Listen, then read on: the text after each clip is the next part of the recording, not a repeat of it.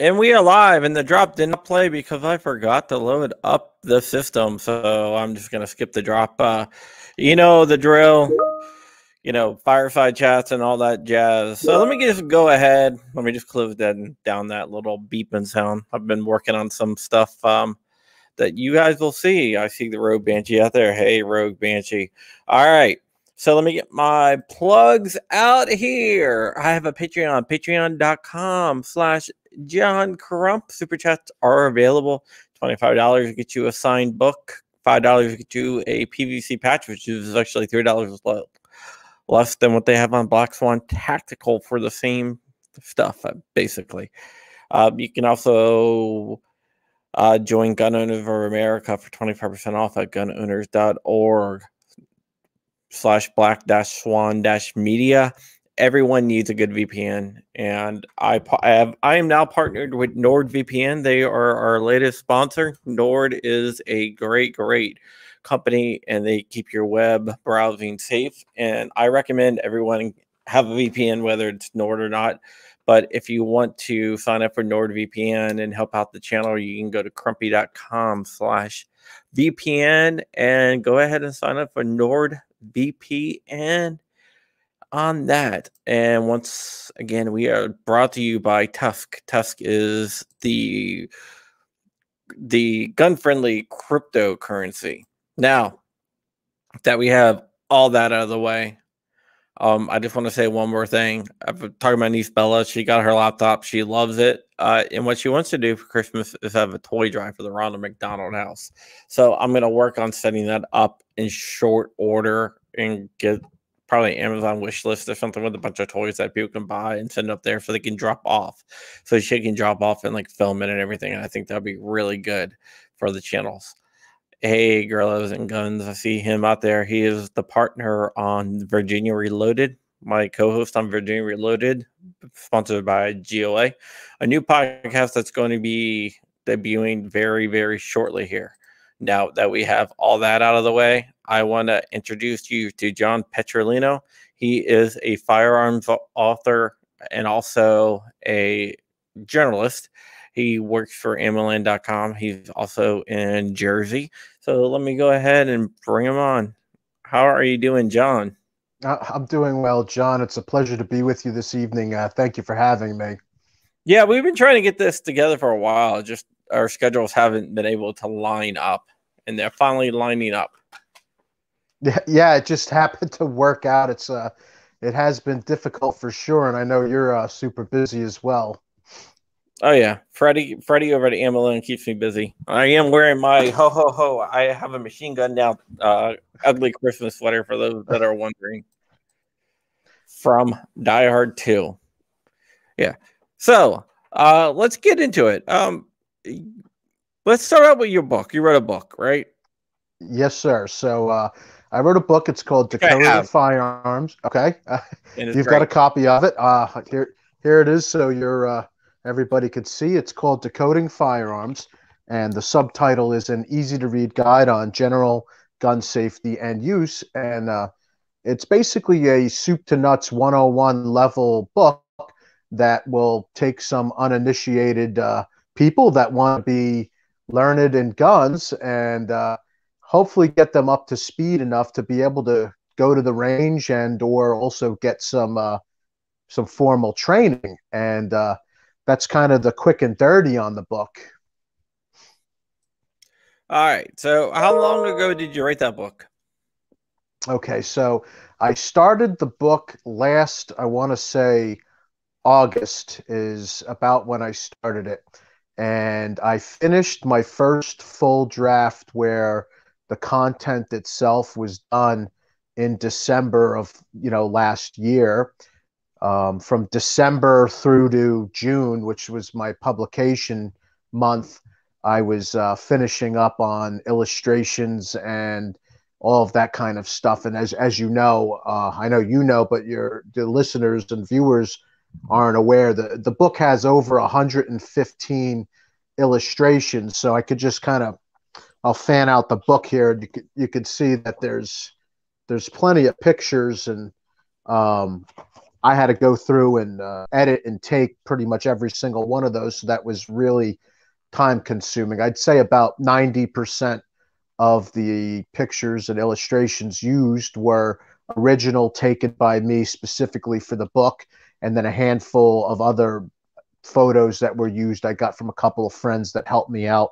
I said, "Hey, can you get me a picture of this while I was, editing?" You say, I need a friend, to help me out, and so I had some of that, and then there's a handful of, we'll call them stock pictures. There's me with a couple of students in there. You can't tell it's me. My back's to the camera.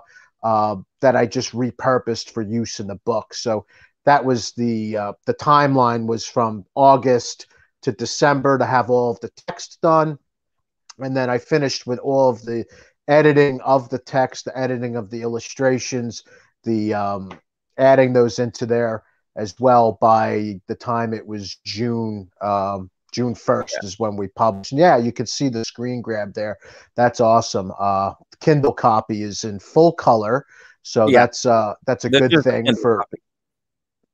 Yep, and the paperback is 266 pages to give everyone a perspective. So it's a big book, and when you go to even download it as a Kindle copy, Amazon will tell you, "Hey, this is a really big file." So be ready to download, and so there's a bit in there, and that's you're seeing all original illustrations right there. It was a lot of fun to do. It was a lot of work, but it was a good deal of fun. Yeah, I like it because it has all the pictures in it, and I'm not a good reader, so not just joking. I'm a pretty good reader. But like when I'm teaching someone or showing somebody something, and I don't have like a readily available picture, I go to your book. And I'm usually able to find a picture of what I'm trying to do.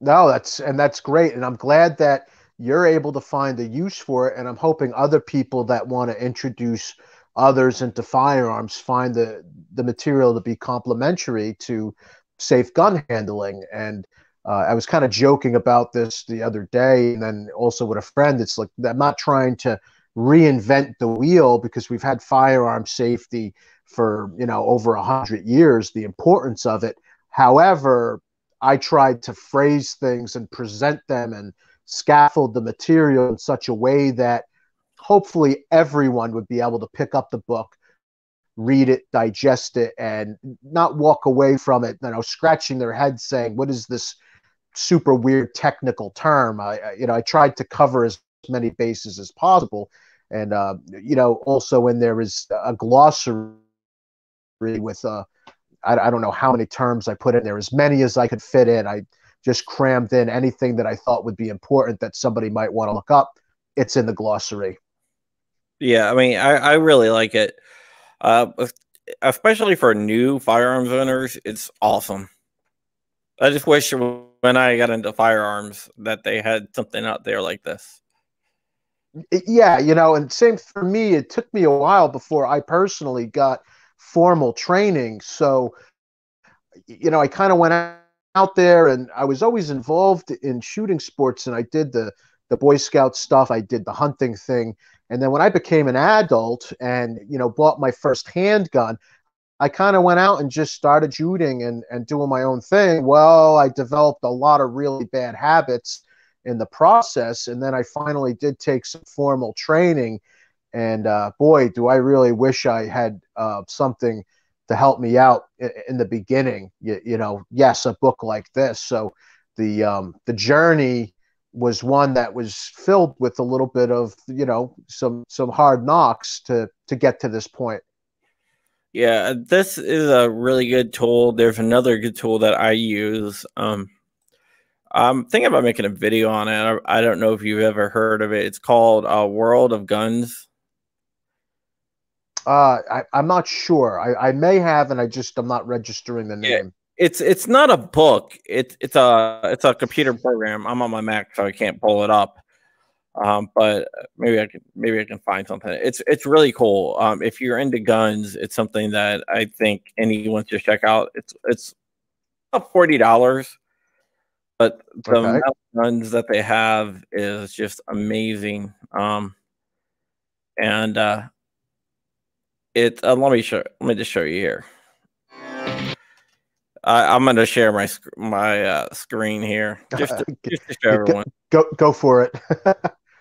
Because it's really cool. I've been playing around with it. I haven't used it on any like YouTube stuff or anything like that, but it's really cool. So basically, it has like hundreds of guns. I'm going to do it, and what you do is, I mean, they have hundreds of guns. What you do is you just pick the gun, and it will show you how everything works, and you have Okay. control. So you can actually break it down, split it open. You can see how like the delayed roller system works. They have like X-rays, so you can see how it works inside the gun. Sure. No, that's unbelievable, and Yeah, that's a really good resource, you know. And I'm finding the training materials that are out there, they're starting to get better and better and better. And the organizations that do offer training are incorporating stuff like that into their multimedia. But this looks phenomenal. yeah. It has hundreds of guns. I mean, and you just can break it down, and it shows you exactly how to break down everything, how to do it. And that's And their demo video. yeah, they have like Okay, little mini cool. games in it too, so you can actually do like shooting targets. But I don't even do the mini stuff, and it has like quizzes, so that's kind of cool where it will actually quiz you on the different types of guns. Yeah, that's super neat. And to your point on, added knowledge and knowing about these things, and I know you picked up on it in the book. I reference to the readers to reference the manual on a specific firearm, something ridiculous like 40 times in the book, because it's that important to know how a specific make and model functions and what the manufacturer's expectations are. So another good tool would be something like this, where you could get that much more of an edge on knowing about your particular firearm. Yeah, it's something that's really really cool. I love it. Um, Rogue Banshee says he cannot fan out uh the, the book like he like that on my Kindle. If tell him to DM me, we'll work something out. And I very much so appreciate his review. He did review the book, and I'm glad that he found it favorable. And I'm not going to cram words in his mouth. The review is published, so we could talk about that. Yeah, I mean it's really good. You also write for AmmoLand. It was really funny. Freddie called me out one day. He was like, "Do you know this guy, John Petrolino?" I was like, "Yeah." I was like, "I do." He's like, "Oh yeah, he does a really good job. He does a lot of FOIA stuff like you do." I was like, "I know." I read his stuff. Yeah, that's funny. Yeah, Freddie is great, and I love AmmoLand. And AmmoLand and my relationship with AmmoLand started in 2015. And way back in 2015, I don't remember what I was doing. I was surfing the web in some capacity, and there was another organization, not AmmoLand, a different organization that was looking for writers. And I just sent them an email. They said, "Send us an email if you're interested in writing." And I've been a writer for 20 years at this point right now. So I've been writing for 15 years, at that point. And I replied to the guy, and we got a good dialogue back and forth. He says, "What do you want to write about?" And I gave him a subject matter. He says, "Well, you sound passionate about that, so go ahead and write an article on that, send it to me, and we'll publish it." So I was like, "Great." So I went out and I ended up writing an article, which you realize my articles are kind of long, and I know Freddie knows that too. Um, the article was in the tune of, I don't know, um, several thousand words. It was a long article. I submitted it to that other organization and publication, and they never got back to me. They completely dropped it, and it wasn't like a standard editorial response when you send out a query is, A simple thanks, but no thanks, in my opinion, is fine. Like, I'm a big boy, I can handle it. Well, I had this article that I wrote, and I had interviewed people even for it. So I went out of my way to make the article the best I can. So I reached out to Freddie in Ammo Land, and he and I started talking on the phone. And I said, well, this other guy's got it. I want to give him an opportunity to get back to me. So we waited about a week, and there was nothing. So I said, Freddie, if you like the article, please, publish it. And he did. And so from 2015 till earlier this year, I would randomly send, work to Freddie. And he's always been really great about publishing it and getting it out there. And then that's when we started to talk about the FOIA work that, you do as well. And so he brought me into the fold, and now I'm inundated. He just sent me, I think it's like a 300-page document dealing with the CDC.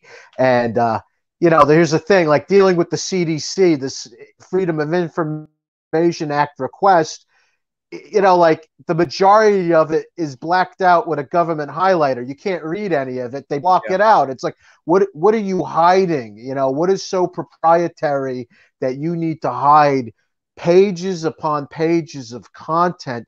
And I literally just got this a couple of hours ago.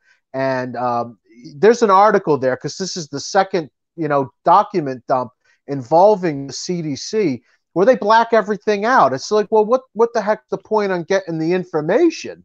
So I have the CDC stuff, and then also talking to you through Freddie, the ATF documents, which is, I think, 250 pages of stuff as well. Oh yeah, the one I sent to Donovan Mullen and you are like our main FOIA guys now.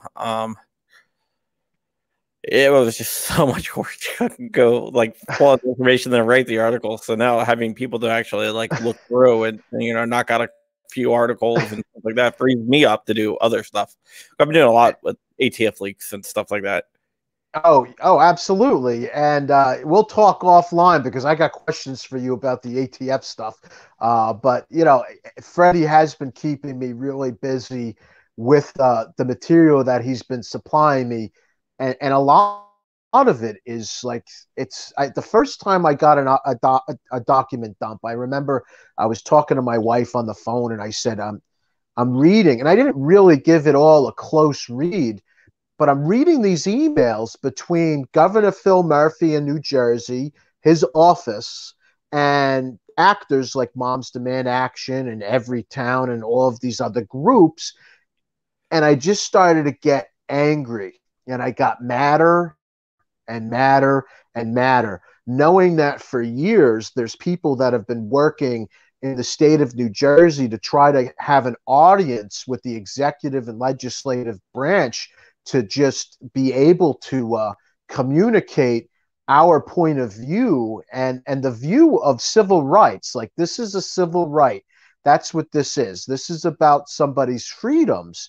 And these groups just pretty much have a red carpet rolled out for them. So like the first document dump I had, it made my blood pressure go like through the roof. And I got so mad, and I just said to my wife, I can't believe how egregious all of this is. And, the normal day-to-day public, people aren't going to say and wake up in the morning like, you know what, I'm going to do a Freedom of Information Act request, and I'm going to learn about what my government may or may not be communicating about. People don't do that. People are working, and people are trying to keep a roof over their heads. People are trying to feed their kids, and it's not easy. And now, COVID days, COVID compounds things even worse, where no, people are not paying attention to what Moms Demand Action is doing with Governor Phil Murphy's office. Nobody cares, when they're struggling to just make ends meet, especially in states like New Jersey. And I'm speaking to you, to Virginia. I'm sure it's not easy in Virginia. Well, no, I mean, I do a lot of FOIA stuff and Oprah stuff. Oprah Open Records, that's more of a state level FOIA, is more of a federal government thing. Right. I do a lot. So I do wake up every morning. I do one FOIA request a day. Right. There's a lot. Then I have my attorneys, the Olsons. I stick them on anyone who tries to knock me around and tell me they're not going to do anything. But yeah, Sure. I like the FOIA stuff because we're getting a lot of good information. You mentioned the New Jersey stuff. I read the New Jersey stuff. All the emails going back and forth between Phil Murphy and Moms Demand Action and Giffords and stuff like that. And the thing is, like everywhere that has like Democrat as governor, I've been able to find emails like that. In Virginia, for example, I found emails between Moms Demand Action and not Moms Demand Giffords and the governor and Governor Northam. Right, and that was the same situation. Was Giffords, and I think you had another fellow that I forget who he was that published the article. I think it was his Donovan. So he broke the article. Was the Giffords, much like Moms Demand Action in New Jersey? Giffords went to Northam's office, right, and said, "Hey, let's shut down the gun stores during the pandemic." Because the virus is going to spread at a tremendous rate in gun stores specifically. Like, no, this is a constitutional right to sell guns. And then you have these groups like Giffords and Moms Demand Action petitioning to the executive branches of these states to shut down gun stores. Like, that's disgusting. Yeah, when we were looking for someone to do Virginia stuff, Donovan used to write for me when I used to run our website, and I used to have some writers. I didn't really write there, but I had other people write there. Donovan was one of them. So when we were looking for another writer, I was like, I know a guy who can write, and I knew he can write because I used to edit some of his stuff. He knocked it out of the park with that first breaking article that he did, and I totally loved it. I thought he did a phenomenal job with the work, and I have that FOIA that he worked through, and it's huge. I don't even know how many pages is. It's again another 250 page document. I'm like, this isn't even dealing with New Jersey. He says, I'll look at it, but give me some time. I'm trying to catch my breath, you know. Yeah, and it's just it's crazy. One of the things that they talked about in the New Jersey one and Virginia one is that they're afraid of all the new gun owners. Right. Point blank, they are afraid of it, and they wanted the gun shops to shut down to prevent new people from buying guns. The expansion of the Second Amendment. And that's what they were afraid of. And I don't think they were afraid of it for like a safety reason. I think they were afraid of it because they were afraid of losing power and losing the argument on guns.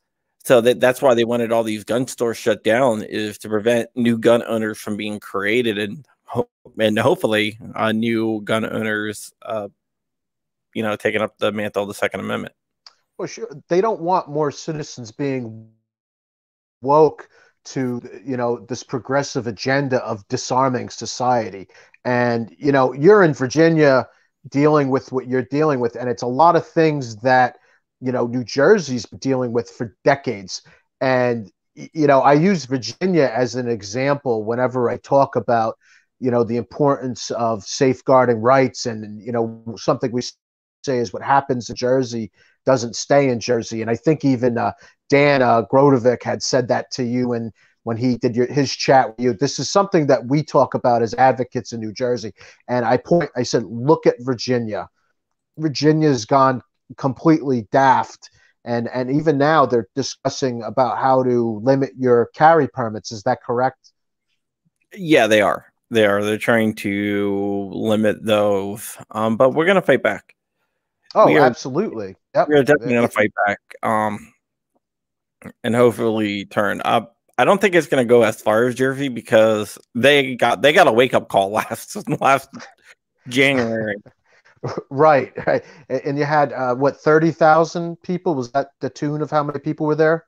Yeah, they say it was 22,000, but one of the things that they did is they only accounted for the block around the Capitol. but it went Right. several blocks past that. So I'm Sure. not I'm not sure exactly how many people were actually there, but Well, I think that was you kind got of tens of thousands of people, we could say that, as opposed to when we've got things like this in Jersey, we're beating down the door with hundreds, like we're just 300 people, 400 people that'll show up to some of these events. And we're so beaten down and downtrodden, and there's so few gun owners in New Jersey. And again, people want to work. I'm sure they don't want to work, but they have to work, do their job, and punch their card. And who wants to go to Trenton to protest or make their voices heard? And so when I saw the rally in Virginia, I was really, really impressed. I wish I could have been there. I couldn't because of work. But kudos to you guys being able to pull that off, and more of that kind of coverage. And again, getting these new gun owners to see, what are the ramifications of the laws that are getting passed or proposed from these very progressive ideas that, want to usurp freedoms. Yeah, you're exactly right. And so far, there really haven't been that many anti-gun stuff proposed for the upcoming legislative session that starts next month. What I think that they're doing is, like last year, they pre-filed everything like during the summer. Sure. They didn't pre-file anything this year. And I think the reason is because at the last moment, they're going to throw it out there. So we have less chance of planning for it. But I don't think it's going to work. I know a lot of them are kind go of ahead. backed off. A lot of them kind of backed off their stance on guns. They were really, really anti-gun, and now they're still anti-gun, but they're like kind of like, yeah, maybe we should think about this a little bit. Well, that's good, because it's like the position. It's like flip-flopping, like what we have in Jersey, where the more pro-freedom, pro-right to keep and bear arms politicians and legislators are very hushed and muted about it, and they don't openly necessarily discuss their stances because it's very bad for them politically. Well, you know what? That's good. Drive your anti-gun, anti-freedom, anti-civil rights legislators into the closet and make them stay in the closet and self-loathe and know that their constituents want nothing to do with what they are trying to do. And for them to stay in office, not vote on this garbage. Yeah, make politicians afraid again. That's a good way of putting it, for sure.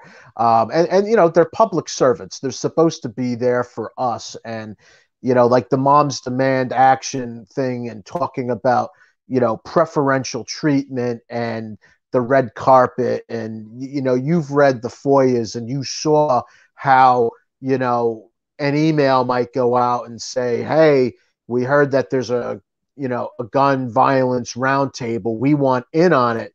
How did they hear about that? Like, what was that?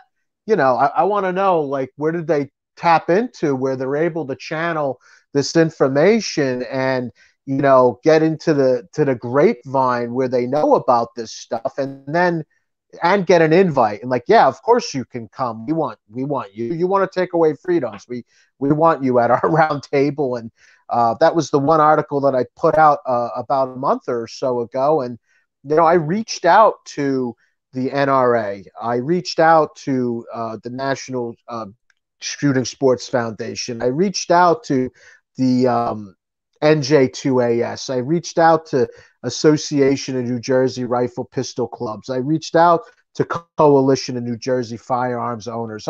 I reached out to all of these pro-freedom, pro-civil rights organizations and said, has New Jersey or anybody in the executive branch or Phil Murphy's office ever invited you to come and partake in any of these roundtable discussions about firearms? And across the board, no, none of them. Zero, zip, zilt. And then some of them wrote me so much material that I said, well, I can only give you like a small quote. And like I got some paragraphs from some of these guys. They're like, can I just save that for a future article because that's really good stuff, you know? Um, but Yeah. across the board, none of them are invited to this, and these are the people that actually know about firearms, not moms demand action. They don't know anything about guns. Well, I didn't find in the Virginia FOIA that the Virginia Oprah request that Virginia gave Giffords like $2.6 million grant for inner city violence or something like that, which is crazy. So that should probably, and I'm sure it is being looked into. You know, that's a problem. Yeah, that is a problem. And also there was also some other emails where they're talking about a bill and they're like, the bill says this, but we want it to say this. And if you look at the bill, it's changed to what they want it to say.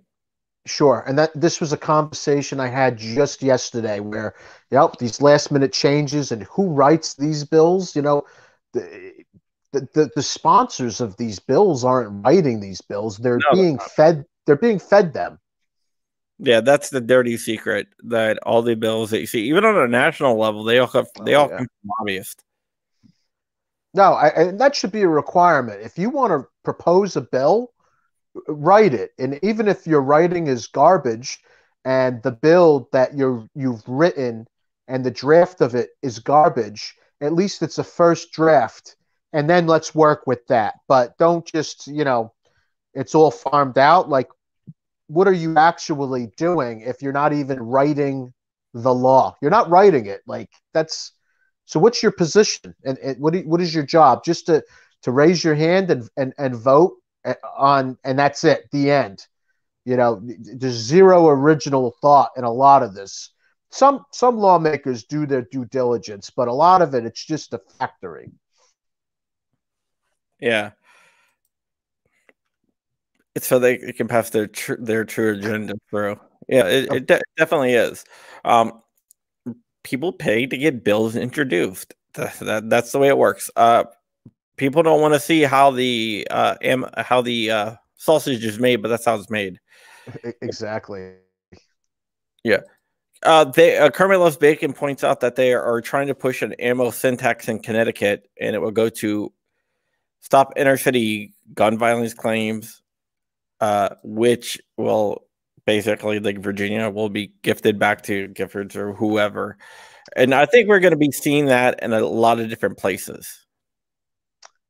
Well, yeah, you know, there's so many programs that are already out there that would be successful. And, you know, Cam Edwards talks about one of them all the time, and it's the program that was instituted in Boston, Massachusetts. And I can't remember off the top of my head the name of the program, but there was a program where they got the community leaders and the police officers together, and they said, look, you know, you're going to stop shooting one way or another. The violence is going to stop. Now, we can help you. We can help you achieve things. We can help you, and you could be on our side, and we could do this so the easy way, so to say, and make you an upright citizen. Or we can lock you up and we could give you mandatory sentences. There's not going to be any plea bargains. If you're up here as a recidivist coming in here more than once, you're going to go to prison, and you're probably going to go to prison for the rest of your life. And there's programs like that, I think, would be a little bit more effective than saying, let's tax the lawful gun owners, and we're going to use that money to curb inner city, you know, gun violence. I said, well, I'd love to see that paper trail, you know? Yeah, it's not about. I don't think it's about even like giving money to curb inner city violence or whatnot. I think it's about trying to make gun ownership uh, financially non-feasible, and that's why I think it's going to be rolled out to a bunch of other places, like background checks on ammo. It's making it burdensome to own a firearm. Everything that they do is either making it more expensive and more burdensome, and that's their play to Oh, make it unappealing. it is. And so with, you know, Heller and McDonald, taking it and saying, we do have this right. It is here. This is the Supreme Court decisions that safeguard our right, which we shouldn't even have to have. But Heller McDonald decision. So now the anti-freedom, anti-civil rights groups had to, think about this and say, how else can we affect these gun owners? How else can we make this onerous? So what do? We're going to ban accessories. We're going to ban different types of ammunition. We're going to tax the hell out of them. And that's like California with like you said, the ammunition background checks, which I think that whole entire system is still a nightmare. I don't think they've ever got that off the ground, did they? I mean, that's like, hello.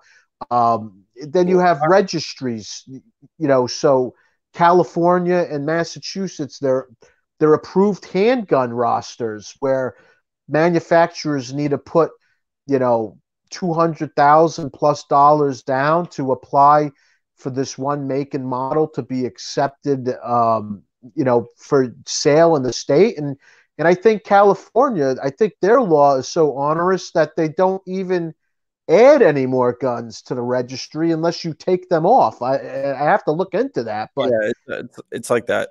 It is like that. I did Oprah request out in California and found out of all the background checks they ran on ammo. This was like at the beginning of the year too, so it's probably changed a lot by then. Sure. But there were 38,000 false denials and 127 real denials. So you're 127 proper and good and proper denials of people buying ammunition. So we're not even talking about firearms. We're talking about ammunition, which is 100% useless unless you have a firearm, right? And so what do you have? A felon, or fill in the blank, a gangbanger is going to walk into the gun store to buy his ammunition. That's ridiculous. So I'd like to see what net effect that 100+ real denials of ammunition sales really has on public safety in the state of California. I'd like to see that statistic. Maybe that's another good for you. Yeah, and those denials could be for stuff like the license wasn't 30 days old or stuff like that. So now you can whittle it down even further. The real denials, like how many of this was revolved around criminal intent, right?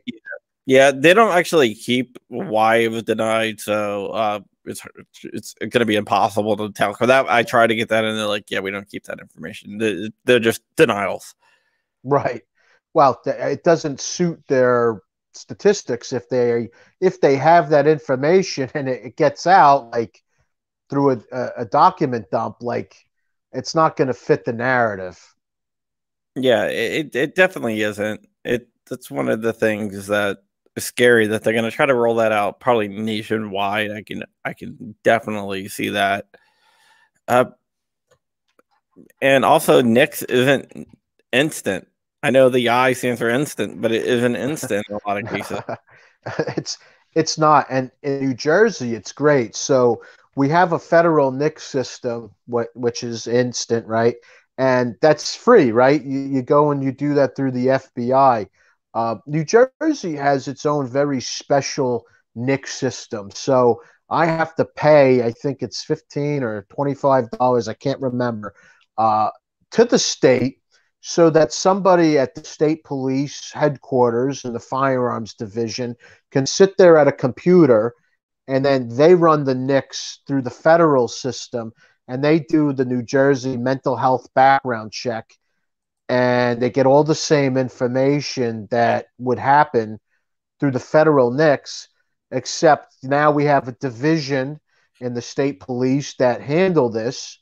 We have more state jobs, more people that we have to pay to do this job, which would be free, essentially free.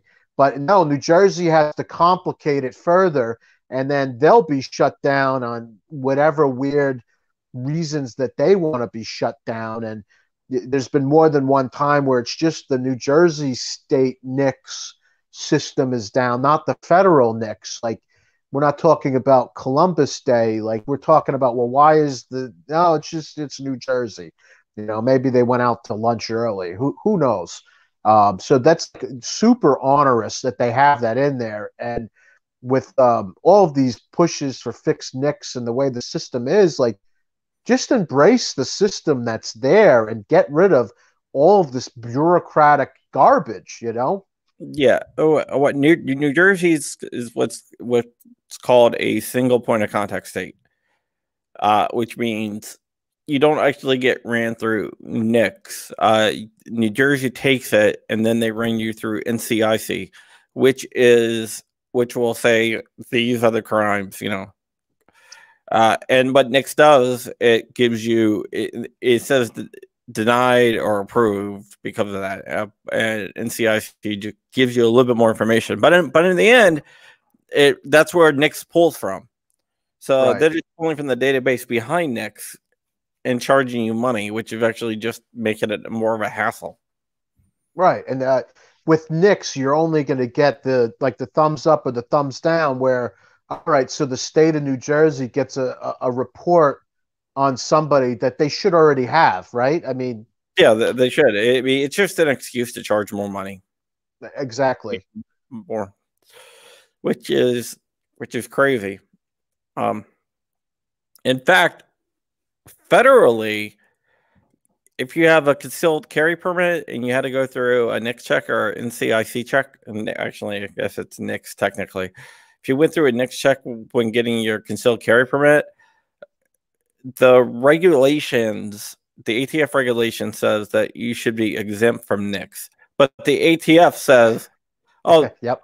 Forget that we said that. Forget that's what the law says. You have to run them anyway. And that's why, in like Georgia and also Michigan, Gun Owners of America are suing over that, because they're like, but that's not what the law says. You can't just be like, oh yeah, just ignore that law and just do it anyway.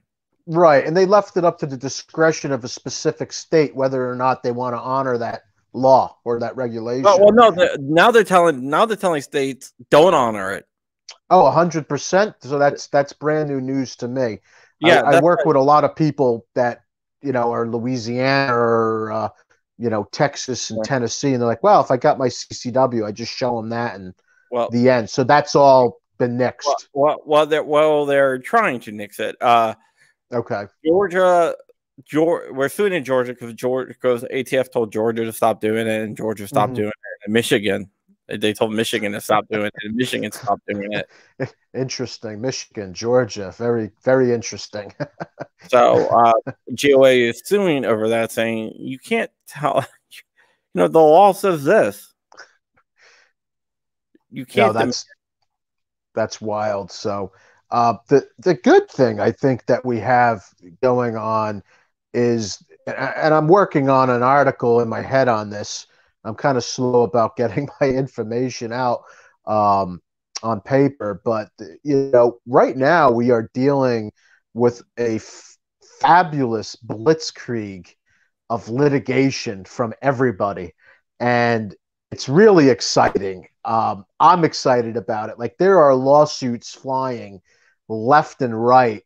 All of them are going to be Supreme Court bound. I mean, every single one of them, because they're bringing up cases that have already been established in the lower courts, and it's just going to be a dismissal versus asking for a full en banc review. So like in New Jersey, one of the groups that I volunteer for is CNJFO, the Coalition of New Jersey Firearm Owners.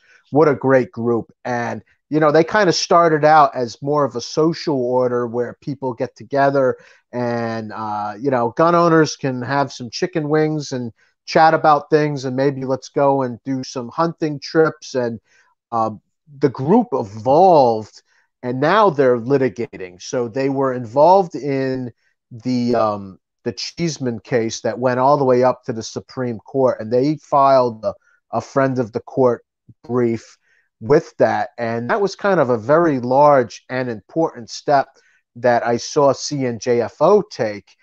And I was like, wow, this is a good group. So I ended up getting more and more involved with them, and I volunteer for them now, or with them.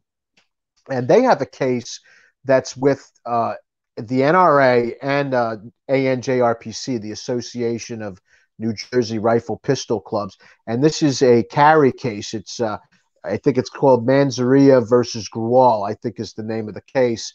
And it was filed a week ago and a day. So, like last Tuesday is when that news broke.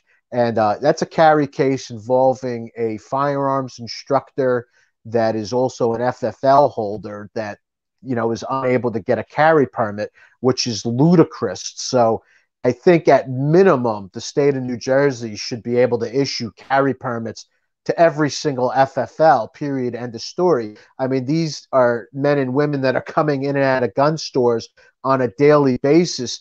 They should be at minimum allowed to be armed as they're coming and going, because that's like a very at-risk situation right there. It's quite literally the definition of dangerous.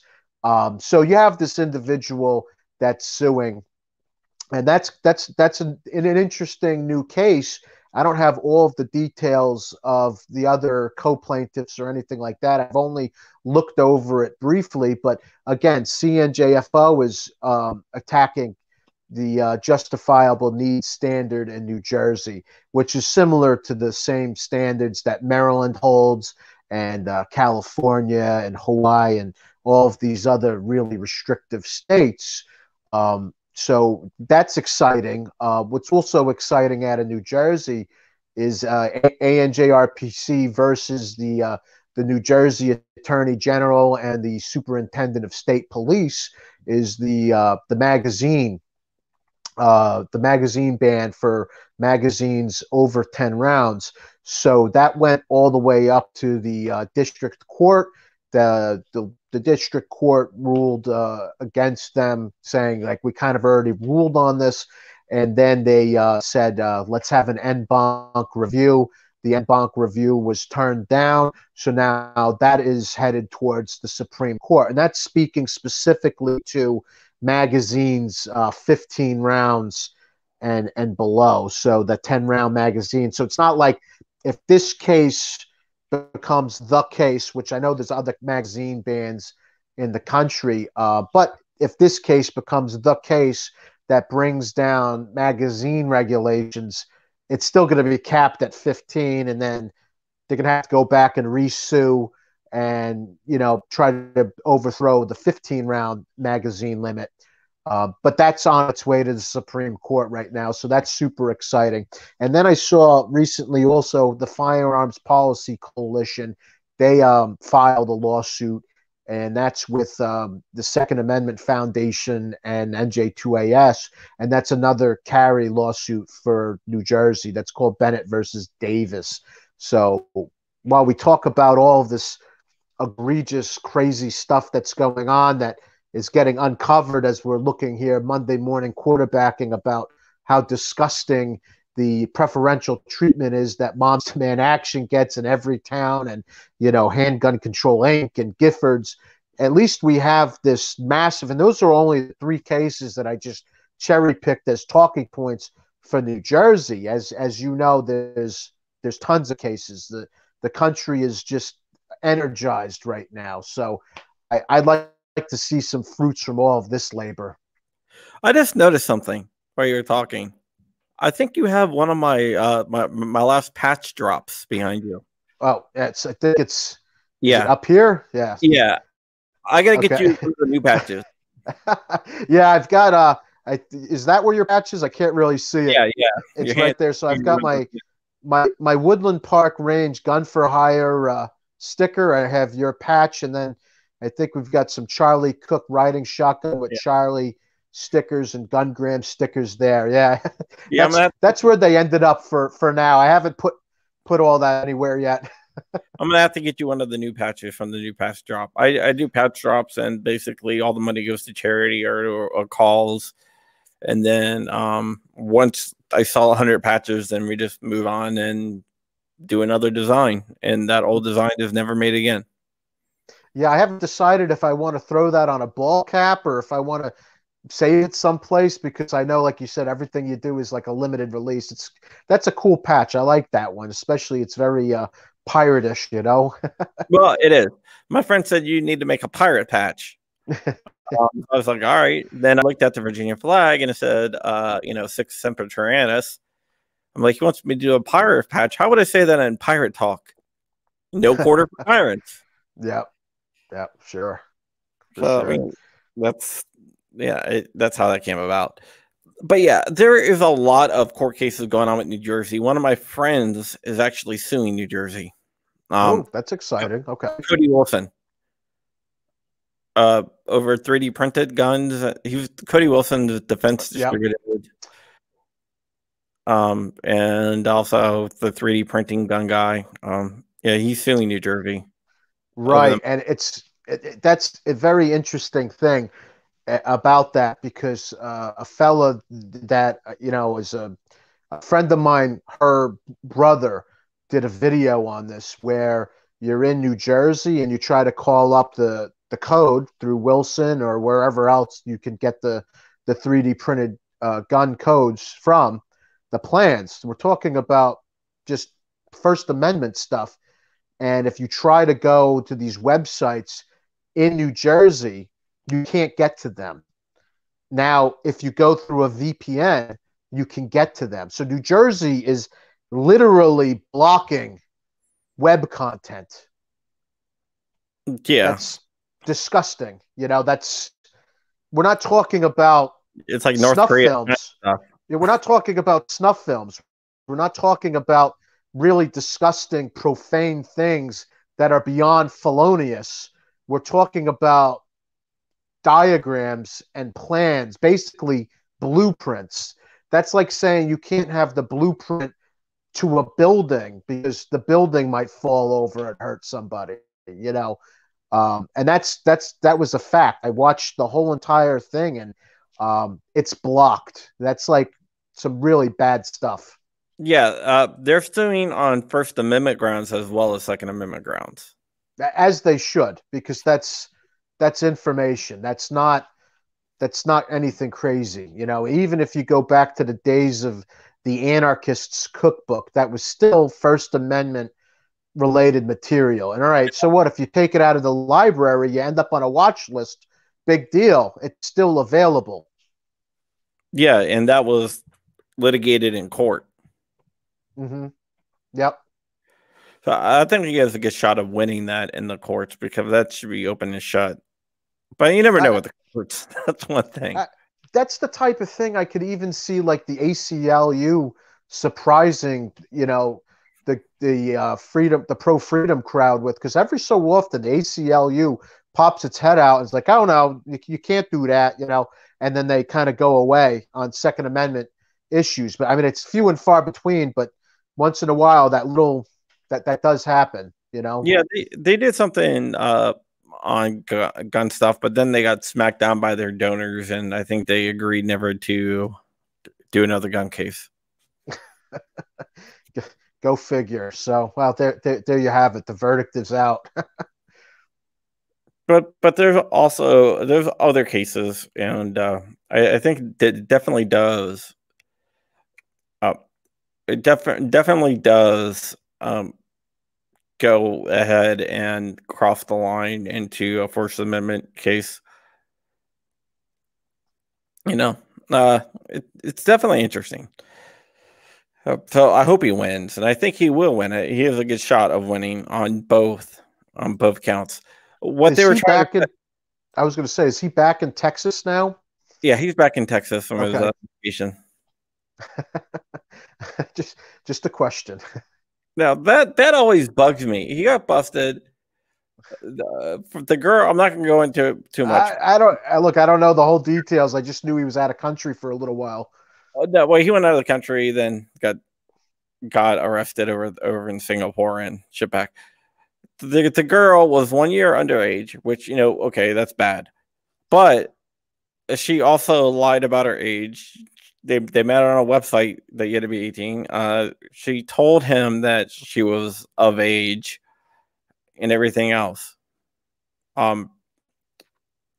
Yeah, I know that for a fact that she actually told him, and I do know that he thought that she was, from talking to him, that he thought that she was of a, before they even got arrested. Like, oh yeah, this girl, I met this girl, oh, she's kind of young, but she's 18, it's all good. She's 18. And nope. Right. Well, I'm just thankful that I'm not single and I'm married, middle aged.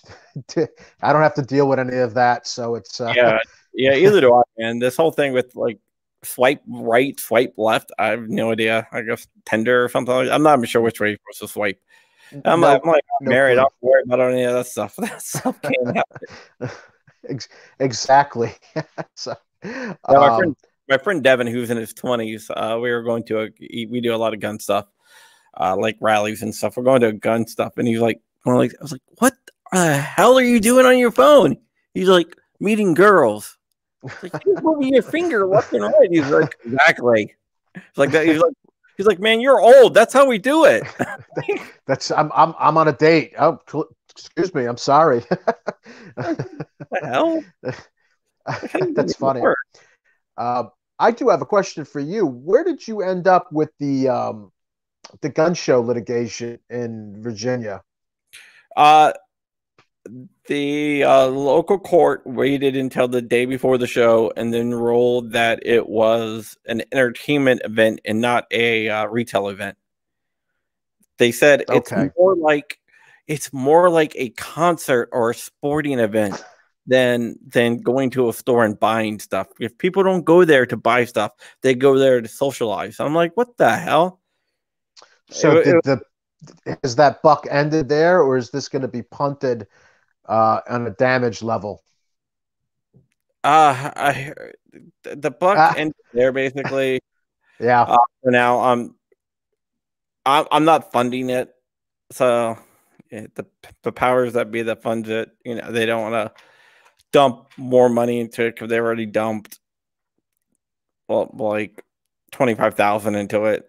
sure. Now, hey, it's understandable. Yeah. So what the hell? How did you get herpes? Who? What the? What? I have no idea what Gorillas and Guns is He said talking that's about. how you get maybe from swiping left and right. That's how Oh, I okay. don't know. Like, I don't know. okay, I got it. I guess that you need to listen when we're swiping left and right, make sure you have a screen protector because now this is a problem on phones too. So wear your protection when you're swiping. Yeah, you ever see what of it? What of it? The Hangover. Right. Remember, what stays in Vegas stays in Vegas. That's herpes. You bring that shit home. Yeah, yeah, you know. Yep. No, that comes home. Yeah. So yeah. So that's what happened with my case. The governor did say Mr. Crump has a penchant for suing me, and I responded with, Mr. Northam has a penchant for violating my rights. Yeah, well that's how you've made it when you have somebody like that calling you out and even if it's in a tongue-in-cheek manner. So congratulations. If you've been looking to arrive, you've arrived, sir. Yeah. Yeah, I got a feeling I'm going to be red flagged one day. Well, just dot your I's and cross your T's. That's all you can do, you know? Yeah, that's what Freddie always tells me. Freddie, my editor, and your editor too, always tells me, make Yeah. sure everything you have is legal and in good order. Make So sure you yeah, I do. have a good video system so you can see who's coming so you know. I have 18 cameras in my house. That's glorious. Well, you're a tech guy. That's your expertise, isn't it? Oh yeah, oh yeah, Yeah. yeah, yeah. So I have cameras everywhere. Some you can see, some you can't see. My gun room's all locked down. They would have to cut into a room, which is fortified, and then everything else is it's like bolted to the ground, and they would have to cut into those. So good luck. Have Oh, fun. Everything's recorded, that's so I'll just start hit a button and start live streaming it everywhere. I got it set up too. I can hit a button, bam, everything goes live stream.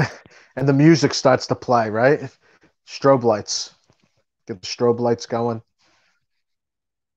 Yeah, definitely.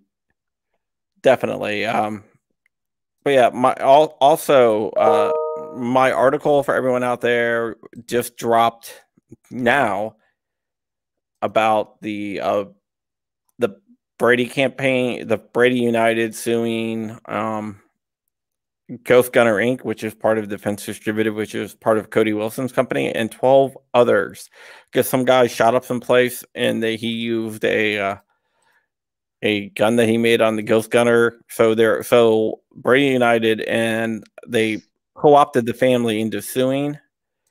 And what they're doing is they're suing not only Ghost Gunner Inc., which makes the Ghost Gunner, which I have a couple. They're awesome.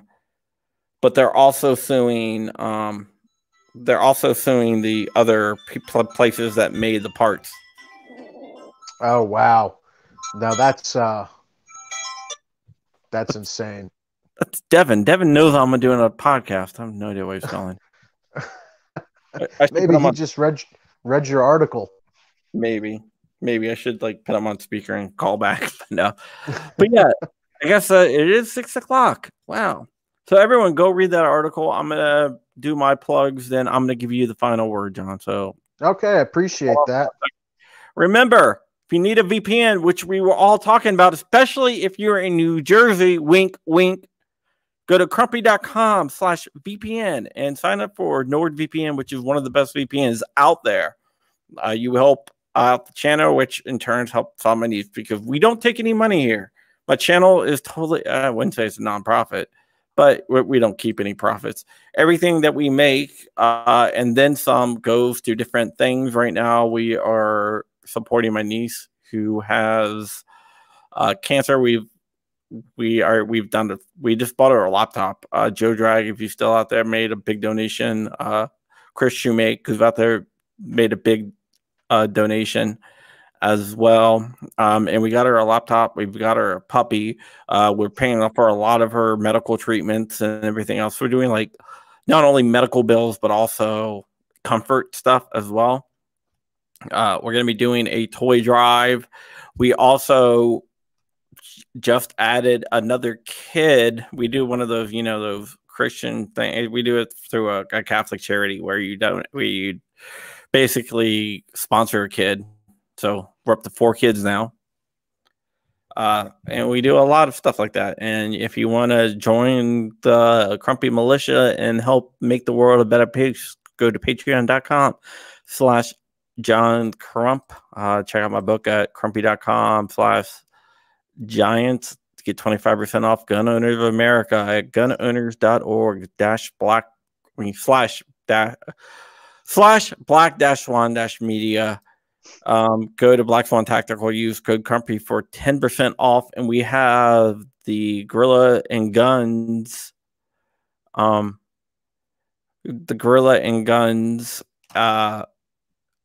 like merchandise there. And you can go check that out. That is new. Like, comment, and share. Hit the thumbs up. Follow me on Instagram. Just go to crumpy.com. All my links are there. John's link to his website is in the description, and I will also throw it up on the screen here as well. And John, tell people how they can find you and whatever else you want to tell them. Yep. So that is the best way to get in touch with me or find me is on my webpage, which is johnpetrolino.com. So www.johnpetrolino.com. So that's JOHNPETROLINO.com. And again, Decoding Firearms, an easy to read guide on general gun safety and use. Any of you that support and get the book, I would really appreciate it. Share it with other gun owners. And just as a parting note, support your state organizations. This is so important. And if you are in a more gun-friendly, freedom-friendly state or area, consider adopting a state that needs your help. It's like a feed the children type of, commercial here, but there are plenty of organizations that do need our help out there. So if you liked what New York State Rifle Pistol Club was doing with their case in New York City that went all the way to the Supreme Court, maybe support them, or ANJRPC in New Jersey. We have these carry cases, or Coalition of New Jersey Firearm Owners. Again, great organizations. You can look them all up online. They all have Facebook pages. So big shout out to all of those groups, and please do support them, and support pro Second Amendment organizations and companies as well. Don't give your money to the gun grabbers. Give them to those that deserve it, those that support freedom and civil rights. All right, this was a lot of fun, and it went by really, really quick here. So I just want to say thanks all watching. I'll be back tomorrow with another guest. So it's Operation Backbone, which it's a veterans organization that helps veterans get back on their feet that have like back injuries or war injuries, and they just help them out, get them medical treatment and everything else. And it's changed a lot of people's lives out there. So I'm really looking forward to talking to him and finding out how everyone out there can help him. All right. And Rogue Banshee, hit me up after the show. I will help you out if you want some gear. We'll design some and throw it up on the website for you. All right. Thank you, John, so much. And we are out of here, and I will see you guys tomorrow.